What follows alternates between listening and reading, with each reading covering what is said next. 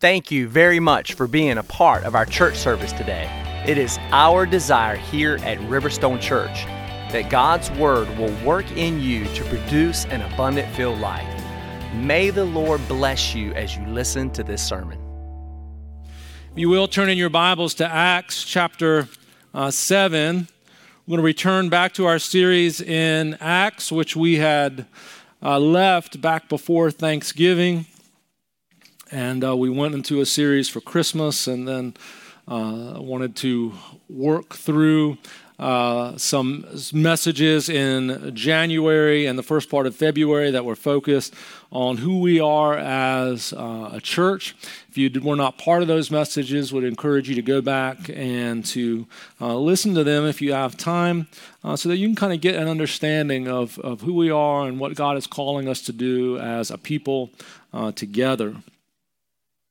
And so it's time for us to come back to the book of Acts. It is important for us, I believe, to go line upon line, precept upon precept, through the word of the Lord. In the book of Acts particularly, we get to see what was going on in the early church, what was happening in the early church, how they formed, what they did, those who were closest to the time of the Lord Jesus Christ, and how they lived in a community of faith. And that's why I believe it's important for us to go through the book of Acts. And by God's grace, we'll continue through this series in the spring and summer up and through projecting at this point into the month of September. So I encourage you to continue to read through this book.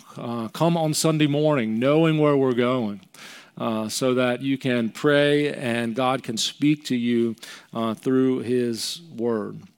If you would stand with me, and let's begin at Acts chapter 7. We're going to read verses 1 through 8. Acts chapter 7, verses 1 through 8.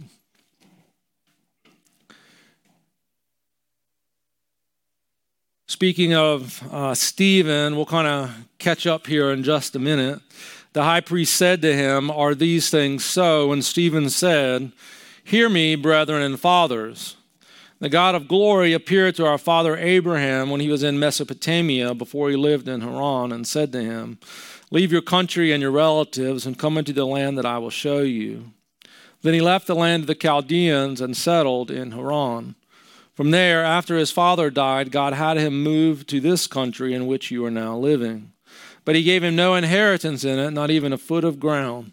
And yet, even when he had no child, he promised that he would give it to him as a possession and to his descendants after him. But God spoke to this effect, that his descendants would be aliens in a foreign land, and that they would be enslaved and mistreated for 400 years. And whatever nation to which they will be in bondage, I myself will judge, said God. And after that, they will come out and serve me in this place." And he gave him the covenant of circumcision, and so Abraham became the father of Isaac, and circumcised him on the 8th day. And Isaac became the father of Jacob, and Jacob of the 12 patriarchs. Heavenly Father, we thank you for the reading of your word. We thank you, God, for your grace, which speaks to each one of us. And I pray now, Lord, through the preaching of the gospel, God, that this church, this body, this assembled group of believers, each one of us would be built up in you. God, that we would be faithful hearers and doers of the word. And we just thank you, God, again for this time together.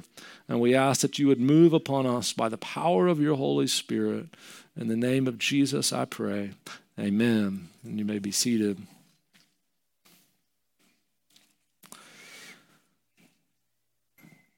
If we were to kind of go back and sort of pick up where we left off and at the end of Acts chapter 6, and before I move into that, just if you have children through the age of 5 with you this morning, they're welcome to be dismissed. We do have care for them. If you would like for them to utilize that, you're welcome to dismiss them to the back of the sanctuary.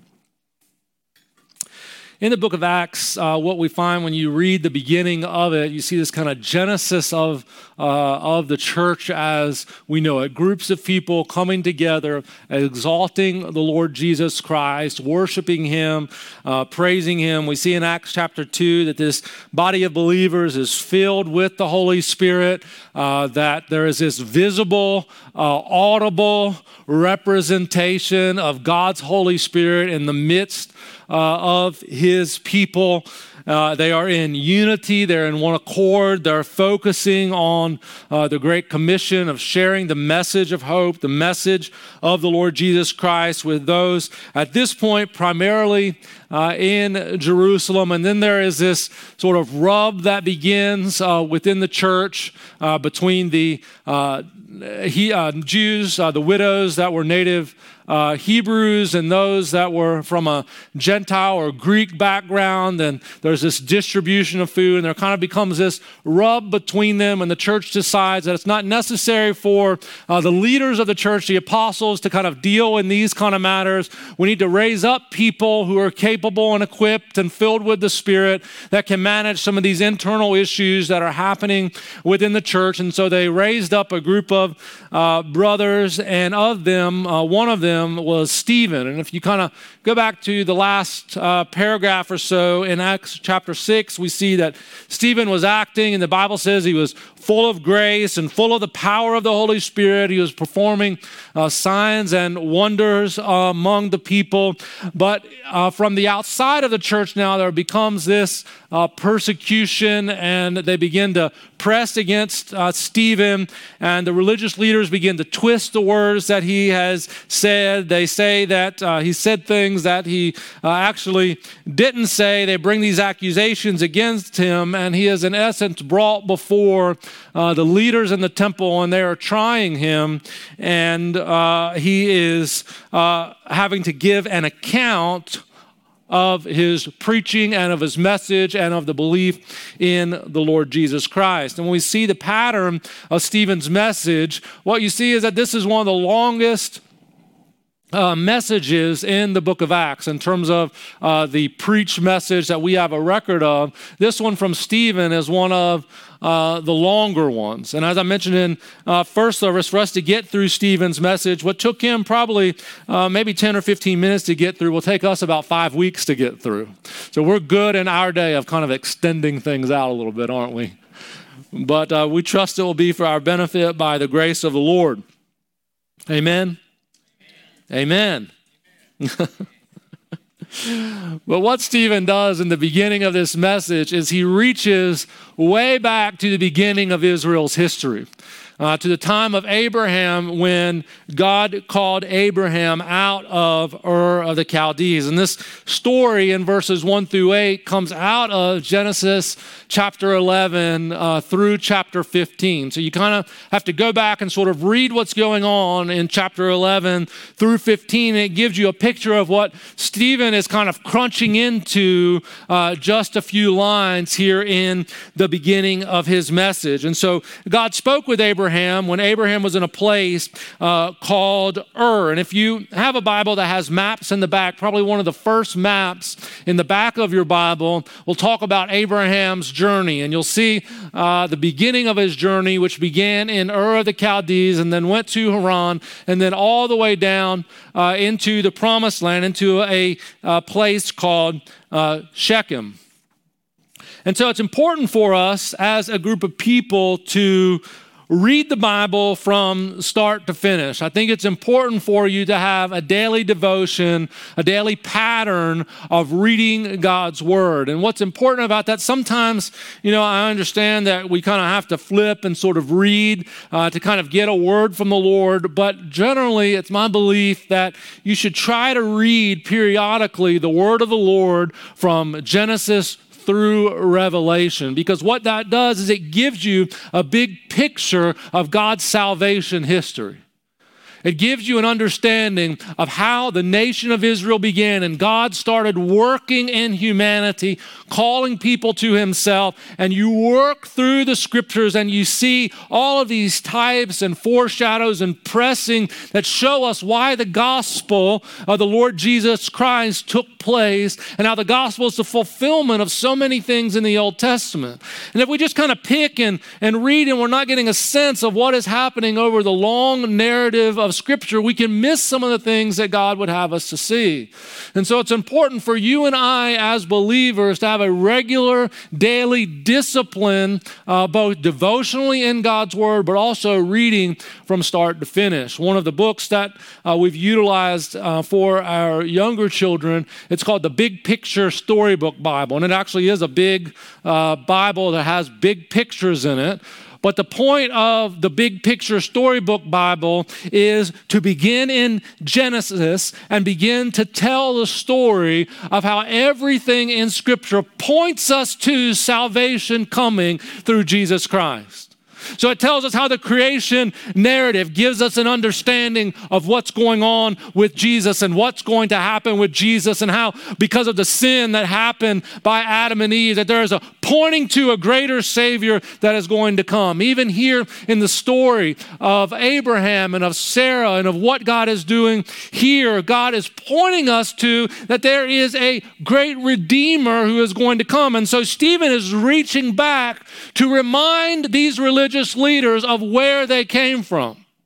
And as we begin to unfold his sermon over the next few weeks, what you're going to begin to see is Stephen's point in reaching way back to Abraham is to show that Israel has always rejected God. Over and over and over again, Israel has rejected him time and time again. And so your rejection of Jesus is no different than what's been done before in your history. He begins showing line upon line, precept upon precept, what has been going on, the rejection of the prophets, of those who were called to them, killing the prophets and other things, rejecting of God in the past. And what you are doing now in rejecting the Lord Jesus Christ is just part and parcel to what you've always done. And it gets him killed.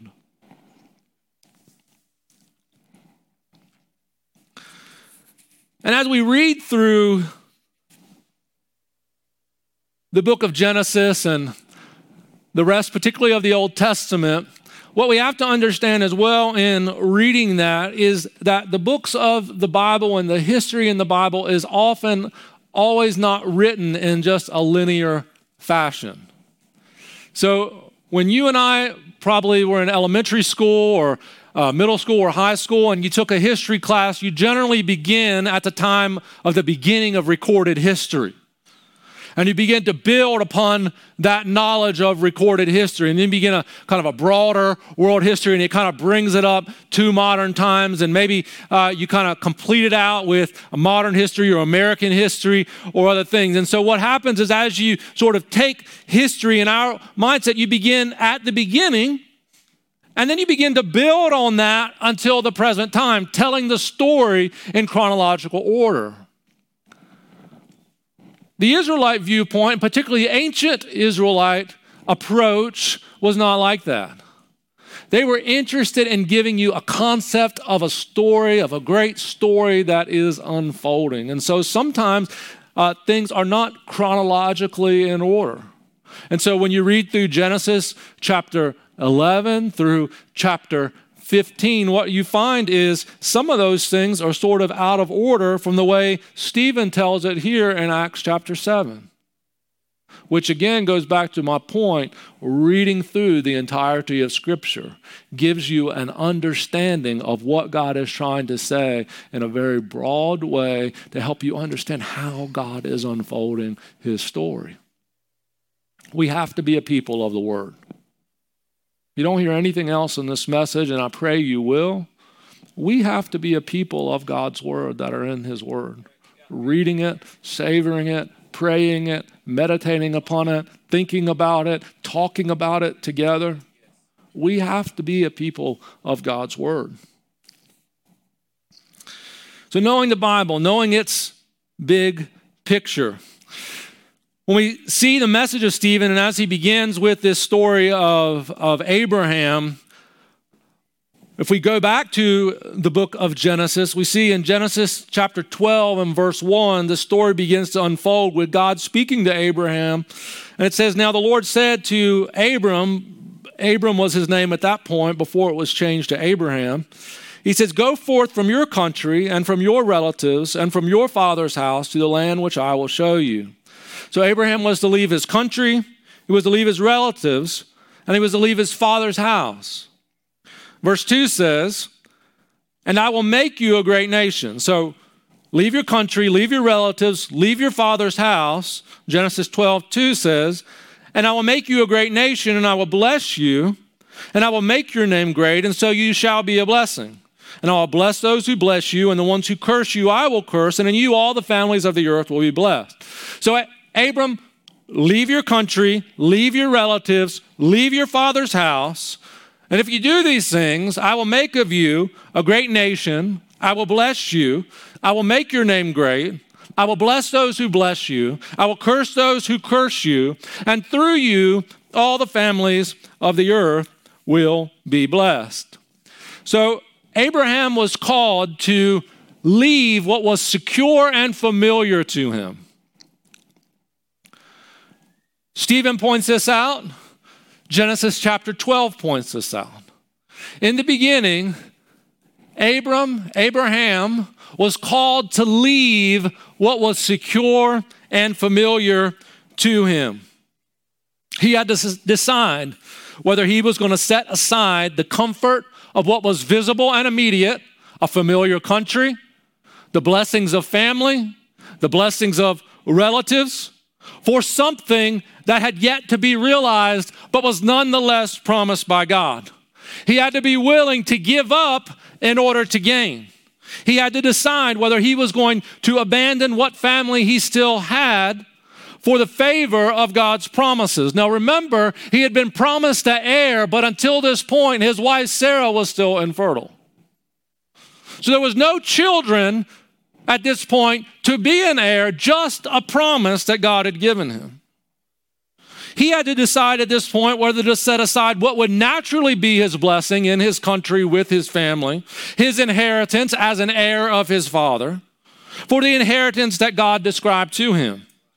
God offers him so much, but the cost is significant. Reminds us of Jesus' words, doesn't it? Count the cost. You have to count the cost.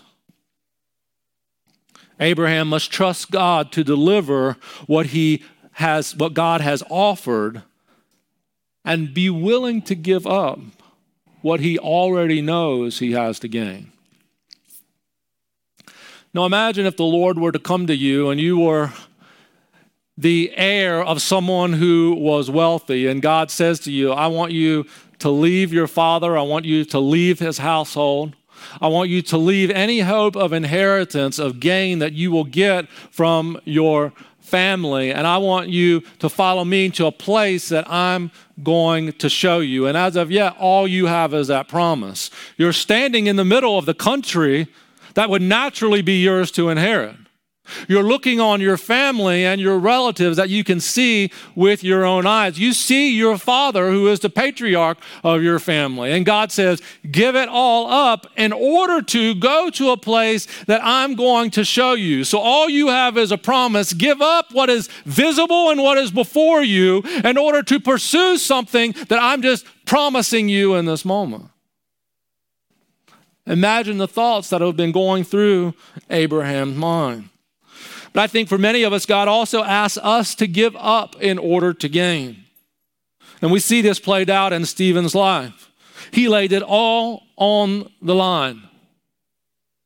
As he preached, as he shared, as he defended what he was doing, he held nothing back in pursuit of the calling of Christ, and it cost him greatly. But the reward was greater. when you read through the story. I don't want to preempt where we're going, but the beauty of what happens at the end of Stephen's life is such a glorious testimony to the grace of God to work in our lives where we're willing to give up something that is precious to us in order to pursue something that is costly yet better.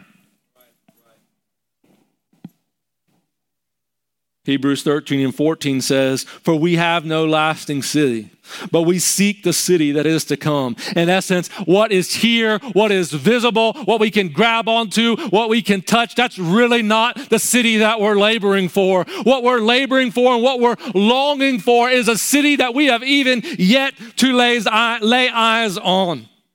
And I believe today that for some of us, the Lord is asking us to leave the security that we currently enjoy in order to step into a greater understanding of what God desires to do in your life and in my life. Walking with the Lord is not always a place of ease and comfort. As a pastor, when we stand in a pool of water and you baptize people who are new converts to the Lord, one of the things that you realize as they step out of the pool and as they begin to make the journey with Jesus is that it's going to be a difficult one. There is an enemy of our soul. There is an enemy who seeks to destroy and kill and devour and do all of those things. And we have to be ready for that enemy, which is why it's essential for the body of Christ to rally around and stand firm with those who have given their heart to Jesus to help kind of lead them along the way. Those who have stepped out of the pool of baptism, you have a responsibility and I have a responsibility. We can't simply say, "Oh, you're the pastor, you do the job." You have a responsibility to walk with these people in discipleship. When you see their burdens, when you see them burdened with things of the world, to step alongside and walk along and say, "I know it's not going to be easy, but God has a plan. There is a greater city that we are looking for. This world is not our home." Yes. As Brother Jay already mentioned this morning, tonight we'll gather for foot washing. It's an act to remind us of what the Lord did on the night before he was betrayed. And what we will do is a much more cleaned up version. We've talked about how Jesus washed the feet of his disciples and probably what those feet look like. Most of those who will come tonight, I'm sure, will do a good scrubbing before you come. Because that's our nature. We don't want to be embarrassed. We want it to be as dignified as we can. But ultimately, when it happens, it's going to be a humbling experience. Standing in a pool of water, telling people your story is a humbling experience, is it not? But we do it because God has called us to these things. We allow ourselves to be vulnerable because we expect great things that the Lord is going to do. Stephen shared that God had called Abraham to leave what was familiar in order to inherit God's promises. And Abraham was obedient to leave his homeland, but he came to a crossroads. And in your walk with the Lord, you will also come to a crossroads. There will be a time and season in your life where you are following Jesus and you will come to a crossroads in your life because crossroads are inevitable. Abraham left Ur as God had told him, but he did not go straight to Canaan. Genesis chapter 15 tells us that Abraham got the word in Ur of the Chaldees that he was to leave and that he was to go to Haran. Stephen repeats that here, he was to go to Canaan. But what does Abraham do? He leaves Ur of the Chaldees, and where does he go next? He goes to Haran. Now, if you look on that map in the back of your Bible, what you'll see is that Haran is probably about 75 or 100 miles from where Abraham was in Ur. But to get to the promised land was about 500 or so miles away, probably at least a month's journey. And what does both Stephen and the Genesis account say that Abraham did in Haran? It doesn't say he got up in Motel 6 and kind of hung out for the evening until he was refreshed enough to continue on his journey. It says that Abraham settled there. He settled in Haran. Now, Haran is not the promised land. It's not the place where God said, leave your country, leave your family, leave your relatives, go to the place I'm going to tell you. Haran is only about 75 or 100 miles away. 2-3 days journey maybe. Close enough to still get back. Close enough to still think, but Abraham didn't just go to Haran. He went to Haran, and who did he bring with him? He brought his father and his father's household. But didn't God say, leave your country, leave your relatives, leave your father's household, and go to the place that I am going to call you? Scripture tells us that it wasn't until after Abraham's father died in Haran that God reminded Abraham that he was to move on to Canaan. And it's interesting, particularly in this story, that Haran means crossroads. The word Haran means crossroads. Abraham came to the crossroads, and he settled in the crossroads. Now, the Bible doesn't tell us clearly if Abraham was hesitant about going to the promised land, if there was some other reason that he stopped and settled in Haran, but the fact is that he was at a crossroads. He was close enough to Ur to go back if necessary. He still hadn't fully given up what God had asked. He still had his father's house. He still had his chance at his inheritance. He still had his relatives close by. He had left home, but things were pretty familiar. I remember as a young man, probably about 15, 16 years old, feeling a call to vocational ministry, not knowing what that was going to look like, not knowing where it was going to take me, and going and talking to my pastor at the time. And the pastor at the time said, if you feel called of the Lord, then what you need to do is just get your feet wet and see if that's what God is calling you to do. So getting my feet wet meant getting my feet wet literally. He very quickly had me doing baptisms. He offered me to preach a sermon with no real discussion of what that looked like. The people that sat through that first message, the Lord bless them. And doing all sorts of things to get my feet wet to see if that's what was God truly calling me to do. And as God began to lead and God began to direct, I began to sense that that was a firm call of God in my life. But one of the things I enjoyed about my life was that I lived on my mother's father's family farm. I looked across the road and I would see my aunt and uncle. I looked across the field and I saw my grandma and granddad. I looked across the field this way and I saw my other aunt and uncle and my cousins. I looked across our road this way and I saw another cousin. And I'd drive a little farther past the fields on this side and I'd see another uncle and his family. The family all lived there. I was comfortable in that place. I enjoyed my family. I enjoyed the fellowship of the people in which we were around. In fact, to that point, to my knowledge, no one had left the area on either side of my family in which I grew up. On my mom's side and on my dad's side, everyone probably lived within a 30 to 40 minute radius of where I grew up. Even today, very few on either side have moved away. And so as the Lord began to develop that call in my life, I graduated high school and I did a few classes in college, quit college, and took a year off and worked for my dad, who was in construction. And the pastor was still gracious and allowing me to serve in the church and allowing me to learn and to do things. And I thought this was what God had for me. The grace of being able to serve in the church, but also be around my family and enjoy the opportunities and the benefits of all of that. But God began stirring in that year that I worked for my dad. And what continually came to my mind is this going to be the rest of your life? Is this going to be the rest of your life? And you need to be developed and you need to get some training. I've explained to you before how ignorant I was in the Word. And so God began stirring. And God didn't take me an hour away. He took me 12 hours away. As far as I knew when I left for Tennessee at college, there was no one on that college campus or in that city that I had ever met before. My parents took me in one day. We stayed in a hotel one night. The next morning we got up. I moved into the dorm, and by noon my parents had gone. That was the first time that I had ever moved away, or anyone in my family had moved away in that kind of context. And so here I was 12 hours away, sitting wondering what in the world I was doing.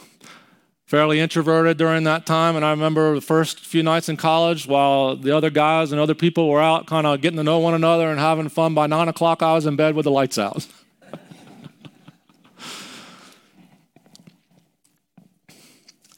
Sometimes you get at a crossroads and you got to decide, are you going to stay with what's secure and familiar? Or are you going to move on and do something that God has called you to do and forsake what is secure and familiar in order to go into areas that are unfamiliar and do have a cost? Some of you today are in Haran. You're at the crossroads. You're at the crossroads. Like Abraham, there are probably some important things that need to happen. What did Abraham do in Haran? God said, leave your family, leave your father's house, leave all of this in Ur. Abraham brought him with him. He gets to the crossroads. His father dies at the crossroads.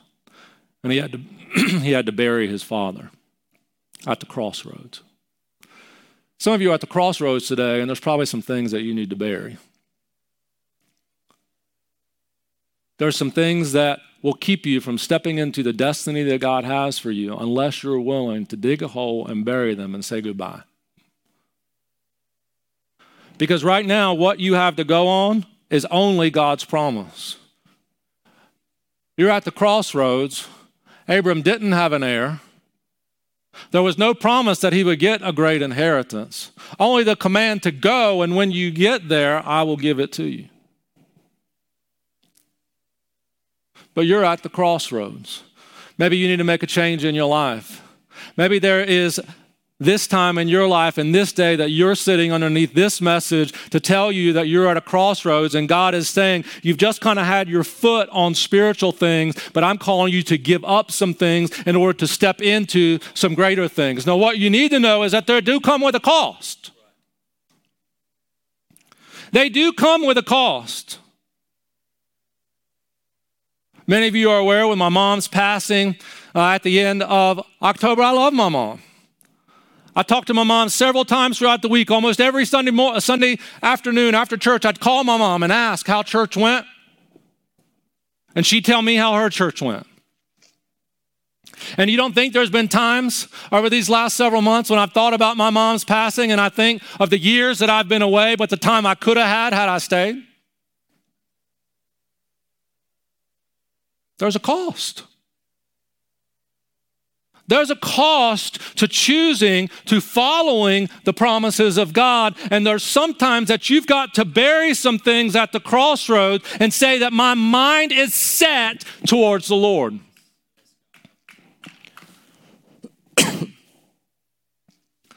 I'm sure that many of you who have walked with the Lord throughout your life, you can point to a time of crossroads.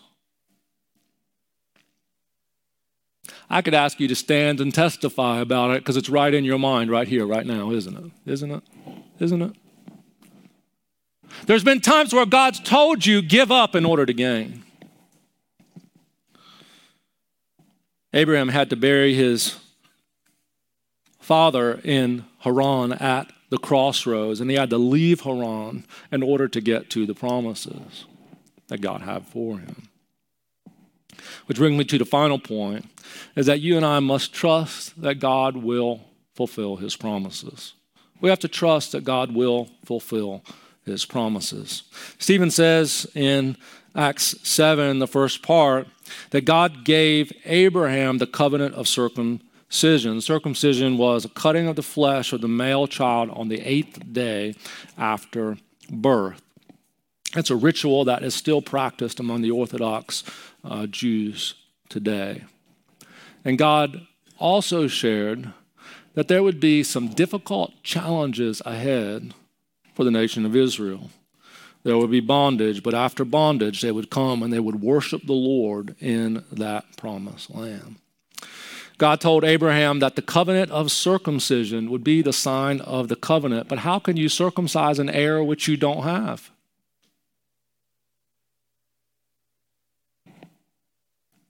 The sign of circumcision was the down payment that the promise would be fulfilled. For you and I, what is our down payment? What do we look to tell us that God's promises are yes and amen? Again, it comes back to His holy word. It comes back to us spending time in God's word, empowered by the Holy Spirit to illuminate the scriptures for us that give us life, that help us to realize that there are greater promises than the things outside of these walls and what they promise us. The world promises you a lot. The world promises you a good time. The world promises you fame. The world promises you opportunity. There's a lot of things that the world begins to give to you, particularly if you're willing to follow it. But what you find with people who are hard after the world, they even take within their body the penalty of living for the world. Have you seen someone who has invested everything they have into the world? Have you seen how it ravages them, even physically, emotionally? You and I are called to believe God's promises, that if we give up the things of the world here, that we can push hard towards the Lord. Yes, there will be challenges. Yes, there will be difficulties, but He has given us the down payment that His promises are yes and amen. Ephesians 1:4 says, the Holy Spirit is the down payment of our inheritance, which is applied towards our redemption as God's own people, resulting in the honor of God's glory. So as you invest your time in God's word, as it is illuminated by His Holy Spirit, this is applied towards our heart, and it results in God's exaltation and Jesus' glory being made known in the earth. There's a lot of people who say, I'm a Christian. There's a lot of people who say, yes, I love Jesus. But they're not trusting in the down payment, and so they find themselves trying to scurry after things of the world instead of longing after the Lord. They find themselves resting at the crossroads in Haran, trying to keep resurrected all the things that God says kill and let die.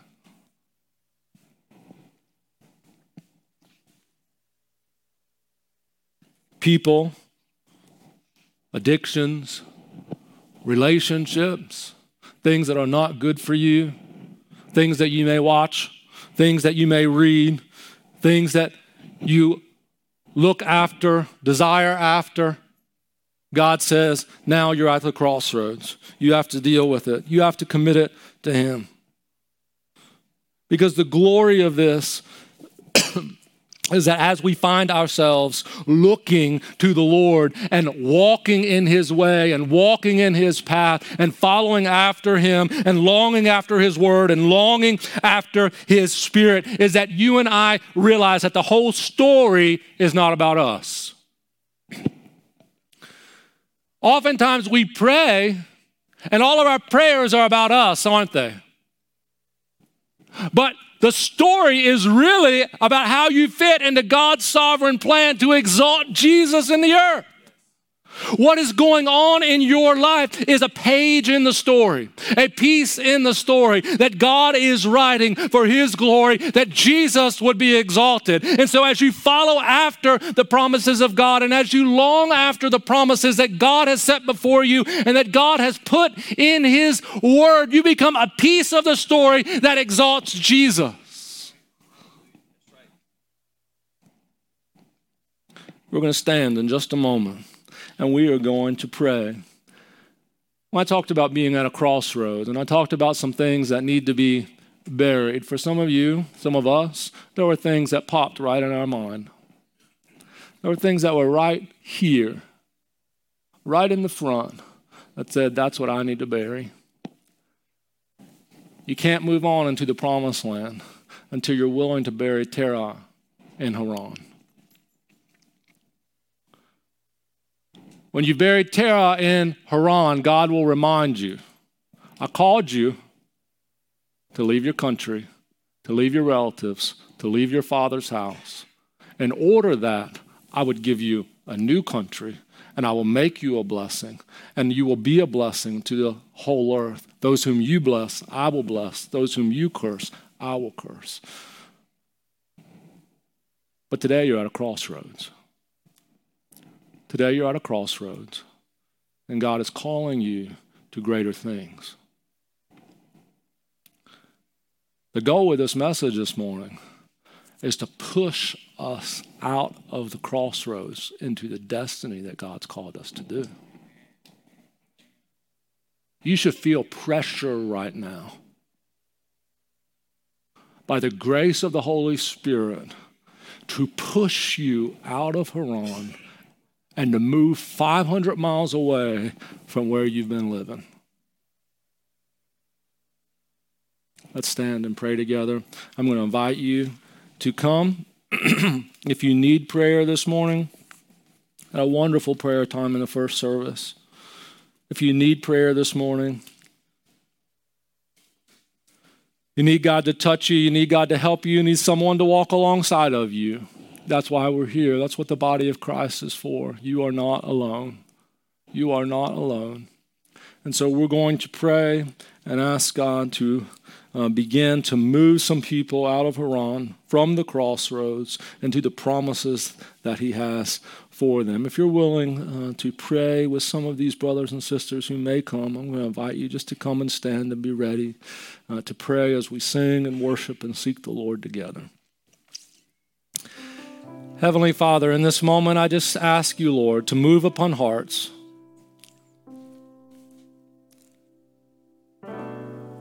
God, we don't want to be like the ancient Israelites who time and time again just sort of circled around. They did not follow you. You often called them a stiff-necked people. They didn't want to turn. They didn't want to follow after you.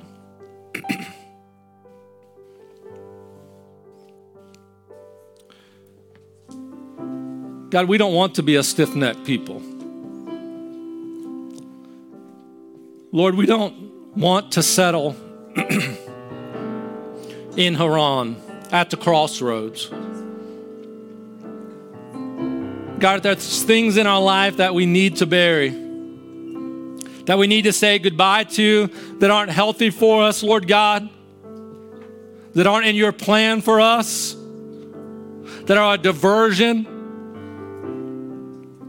God, I pray that today you would help us to bury those things, that we can step into your promise.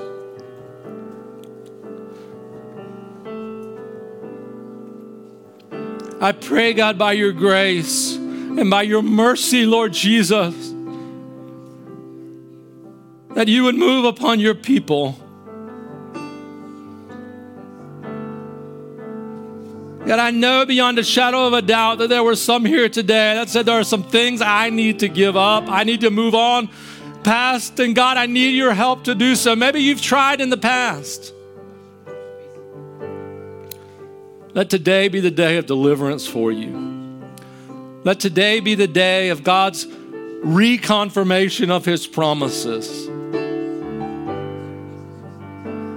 I'm going to invite you to come as we pray, as we sing, as we lift up the name of the Lord Jesus Christ. If you need prayer, you need help, please come this morning. Thank you, Lord Jesus. Thank you again for being a part of Riverstone Church. I hope you enjoyed today's message and that it encouraged you to take a step closer to Jesus. Please reach out to us if there is anything we can pray for or talk with you about. To get more information about Riverstone Church, you can visit riverstonechurch.net. God bless you this week, and may you walk in all of Christ's promises and plans for your life.